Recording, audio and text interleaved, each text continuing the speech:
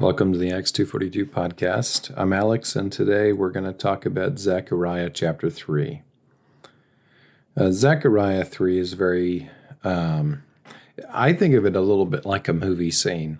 You know, sometimes you have these, especially in older movies, where you start in like tight, like maybe it's like a wedding scene or something like that, and you're in with this really tight shot, and you just see the ring on the say the lady's hand, and then slowly throughout the course of the shot, if you will, it's just backing off, and pretty soon you can see the bride and the groom standing there, and it backs a little further off, and now you see the minister or whoever is, supposed to be marrying them. And then you can see, the bridal party. And then pretty soon you can see the whole, crowd that's there clapping or whatever else. And you see the scenery. And it's kind of this pull out shot that starts in tight and pulls out. And that's a little bit what I think of with Zechariah chapter 3.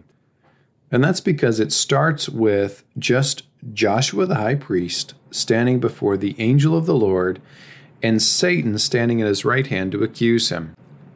So you think, well, that's the people in the scene. And of course, you have the angel that's guiding him through this as well. But then kind of as it's only, a 10 verse long chapter, but as we go through the 10 verses, pretty soon you find out that there's a bunch of people sitting around in front of Joshua. And you also find that there is this stone that he says, I've set before you. In any case, it's kind of like throughout the scene, you start to see more and more.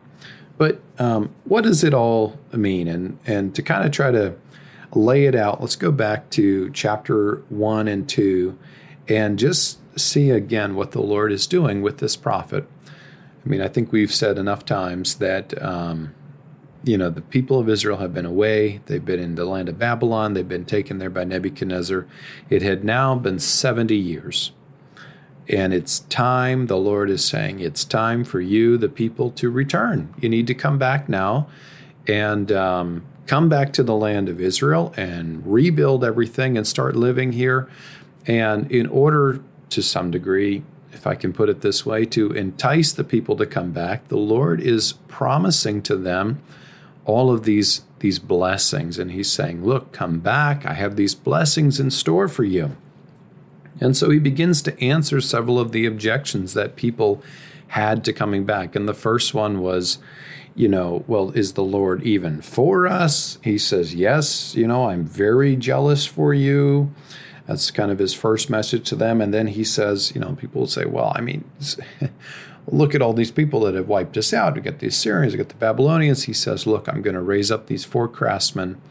You're going to be, built again. It's going to be good times, if you will, or a good future for you that I have in mind. And then he presents to them this vision. He kind of goes forward in the future and he shows them this vision of, he said, here's my plans, for you. Remember the measuring line, the surveyor, the measuring rod?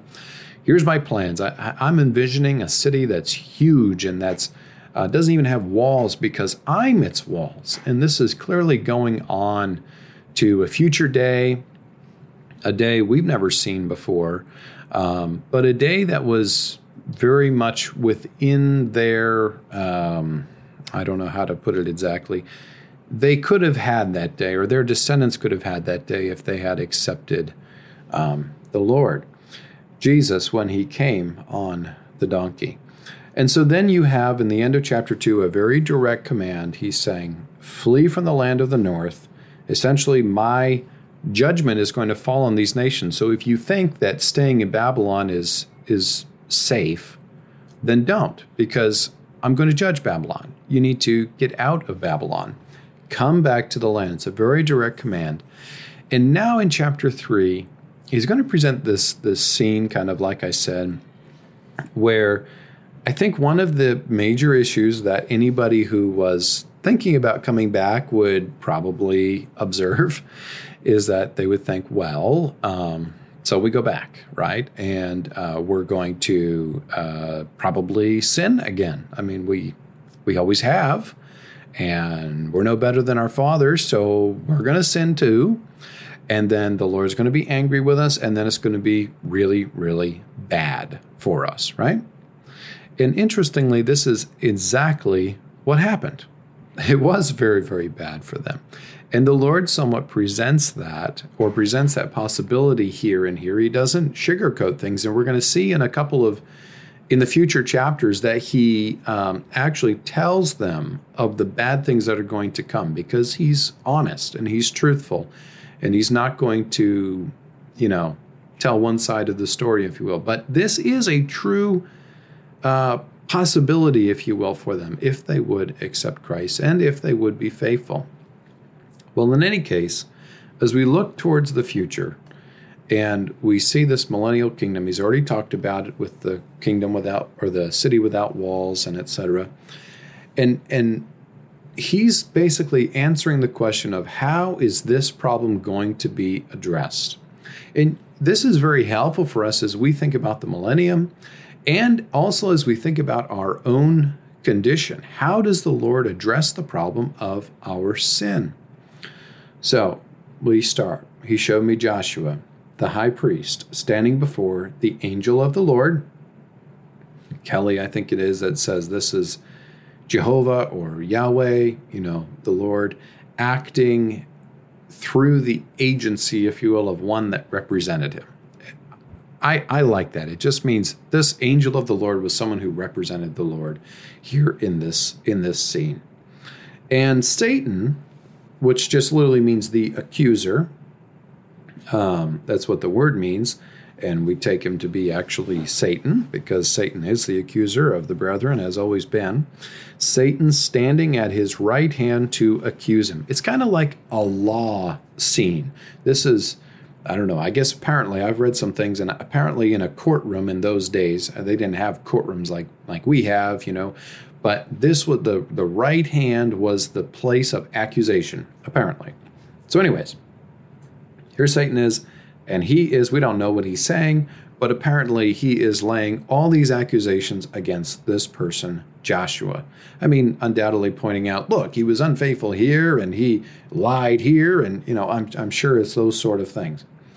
And then the Lord, which would be this angel, said to Satan, "The Lord rebuke you, Satan. Indeed, the Lord who has chosen Jerusalem rebuke you. Is this not a brand plucked from the fire?" Now, this is part of that pulling back, if you will. We see that Joshua is standing there, but he is clearly representative, not of just himself, but of Jerusalem, because he says, "The Lord who has chosen Jerusalem rebuke you. Is this not a brand plucked from the fire?" Now, we can take that as Joshua was a brand plucked from the fire, and certainly I, praise the Lord, am a brand plucked from the fire, and so are you if you are a believer in the Lord Jesus. But the real thought of this is that Joshua is standing as a representative. I mean, how would you show Jerusalem in a figure like this, in a vision? I mean, how would you actually do it?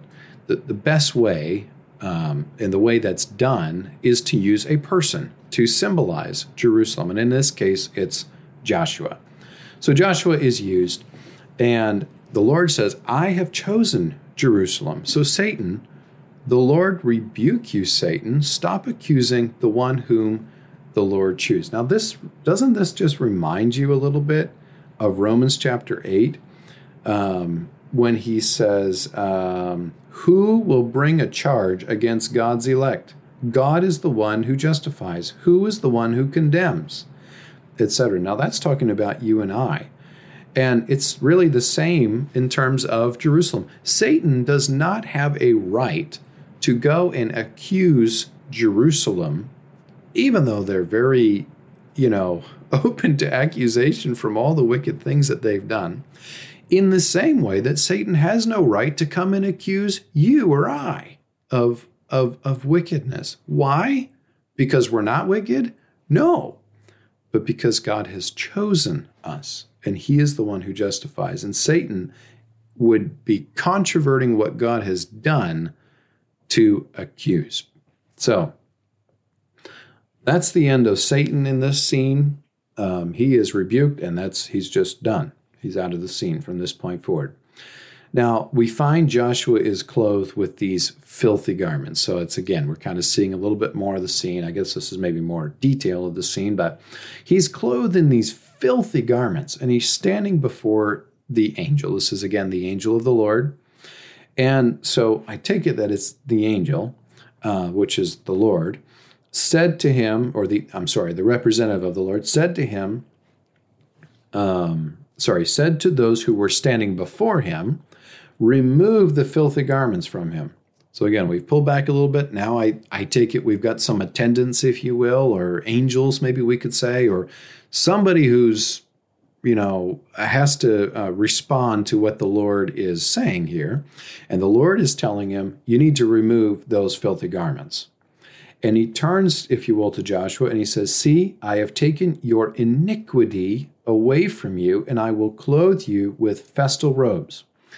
This is one of the passages, and there's many others, that show us that clothing is a reference to our works and to righteousness. I shouldn't say our works per se, but that's maybe a poor way to put it. But it's a reference to our works. So if I have dirty clothes, it's iniquity. I mean, that's what it says here. If I have clean clothes, it's righteousness. And so we find in the Revelation that we're clothed in the righteousnesses of the saints. Well, here, Jerusalem and Joshua, figuring Jerusalem, is clothed in all of these dirty, dirty clothes. He had taken away, they're put on beautiful clothes, and they're not just clean, but it's beautiful to see that they're actually festal. This is for feasting. In other words, the Lord has taken away all these things, and he says, it's the time to rejoice. It's the time to feast. It brings to mind the prodigal son, doesn't it? And this is what the Lord has done for us. He has taken away our dirty clothes, shall we say. He has made us white as snow, made us clean, and invited us to his feast. All right, so this is what the Lord is going to do. This is all prophetic, and this is what he's going to do for Jerusalem. All right, so, and then I said, that's the prophet, I take it, let them put a clean turban on his head. So they put a clean turban on his head and clothed him with garments. And it's in the NASB, which is what I'm reading, it says, and while the angel of the Lord was standing by. Most translations have it that way. Kelly suggests, which I kind of like this suggestion, that this phrase, the angel of the Lord was standing by, belongs with the next verse. Okay, and let me just read it that way. So it says, so they put a clean turban on his head and clothed him with garments. The angel of the Lord stood up, and the angel of the Lord admonished Joshua, saying, personally, that flows a little bit better to me. But regardless of which it is, the angel of the Lord, in other words, the Lord, his representative, commands that iniquity be removed, and Jerusalem is now seen as righteous. His iniquities are gone.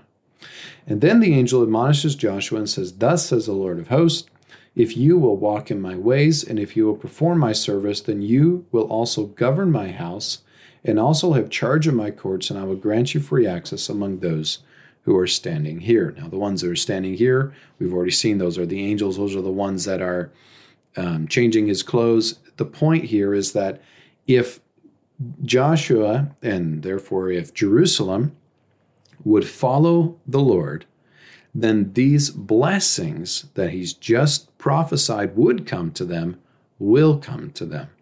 They will have this free access because they will be righteous.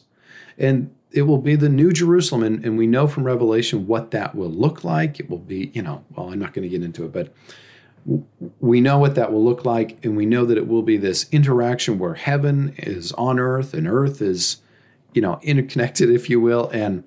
And there will be just this blessing, but it does depend upon the people being faithful. So he says, if you will walk in my ways, you will perform my service. And if you will perform my service, then you will also govern my house and have charge of my courts. A lot of times in our lives, we're like this where we want blessing, don't we? And so we cry and we pray for blessing and we want all of these things, but our heart is not to follow the Lord. We want to follow the Lord in so much as it will bring us blessings, but our heart is not, I want to follow the Lord and I want to do his service. But when our heart is adjusted, if you will, and the flesh is removed, and that is our desire, is that we want to follow the Lord and we want to do his service, and we're not concerned about our blessings, shall we say, that is the point at which the Lord blesses us. Well, that's the principle that's presented here. The Lord says, your object, Jerusalem, should be to worship and to serve me.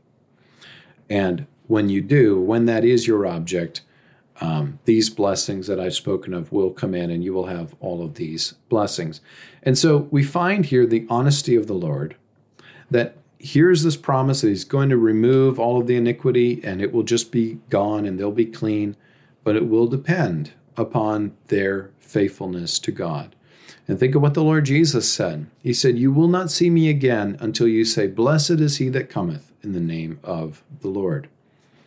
Israel has not said that yet. Israel has not been faithful yet. They have desired the blessing, constantly have desired this blessing, have looked for it over and over and over. They thought John the Baptist was it. They thought the Lord Jesus was it, and he was, but not in the way they expected. And they've thought hundreds of other people have been the Messiah figure, ever since, because they are looking for this blessing, but they're not looking to serve the Lord. Well, we can be the same way. All right, now we come to verse 8, and it says, now listen, Joshua the high priest, you and your friends who are sitting in front of you. So now we find that there's friends in front of Joshua now. And he and his friends together are, indeed, they are men who are a symbol. Yes, indeed.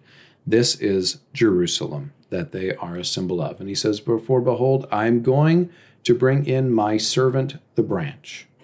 Now, the branch is a term that we all should know that speaks of the Lord Jesus.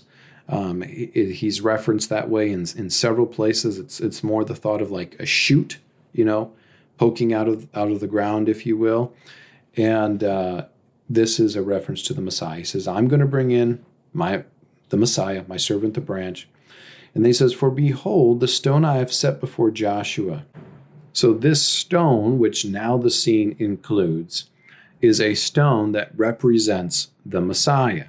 So now we've got kind of the whole picture, if you will. The Messiah is there. He says, take a look at this stone, if you will. Okay, so maybe it's more like a pan shot than it is a zoom out. But in any case, wherever the scene is now including this stone, and he says, pay attention to it. Look at this stone, because on the stone are 7 eyes.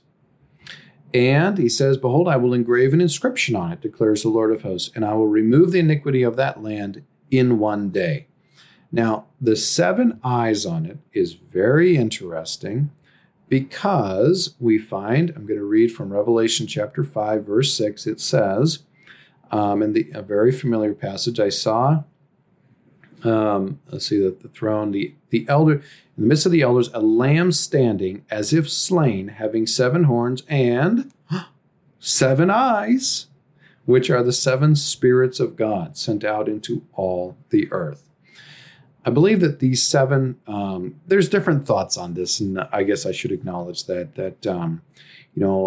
different ones see the eyes as the all-knowingness of Christ and these sort of things. But I think it's just very simply the eyes, the spirit, 7 spirits of God that are sent out into all the earth. That's referenced there in Revelation. And part of the reason I think that is because as we come to chapter 4, we find those spirits of God, the 7 spirits of God, specifically called out and talked about. And so I think that because this is directly in the context of that, it's explaining that these 7 eyes are the 7 spirits of God, and they are part of and with, if you will, this person that's just been identified as the Messiah, which is seen as a stone.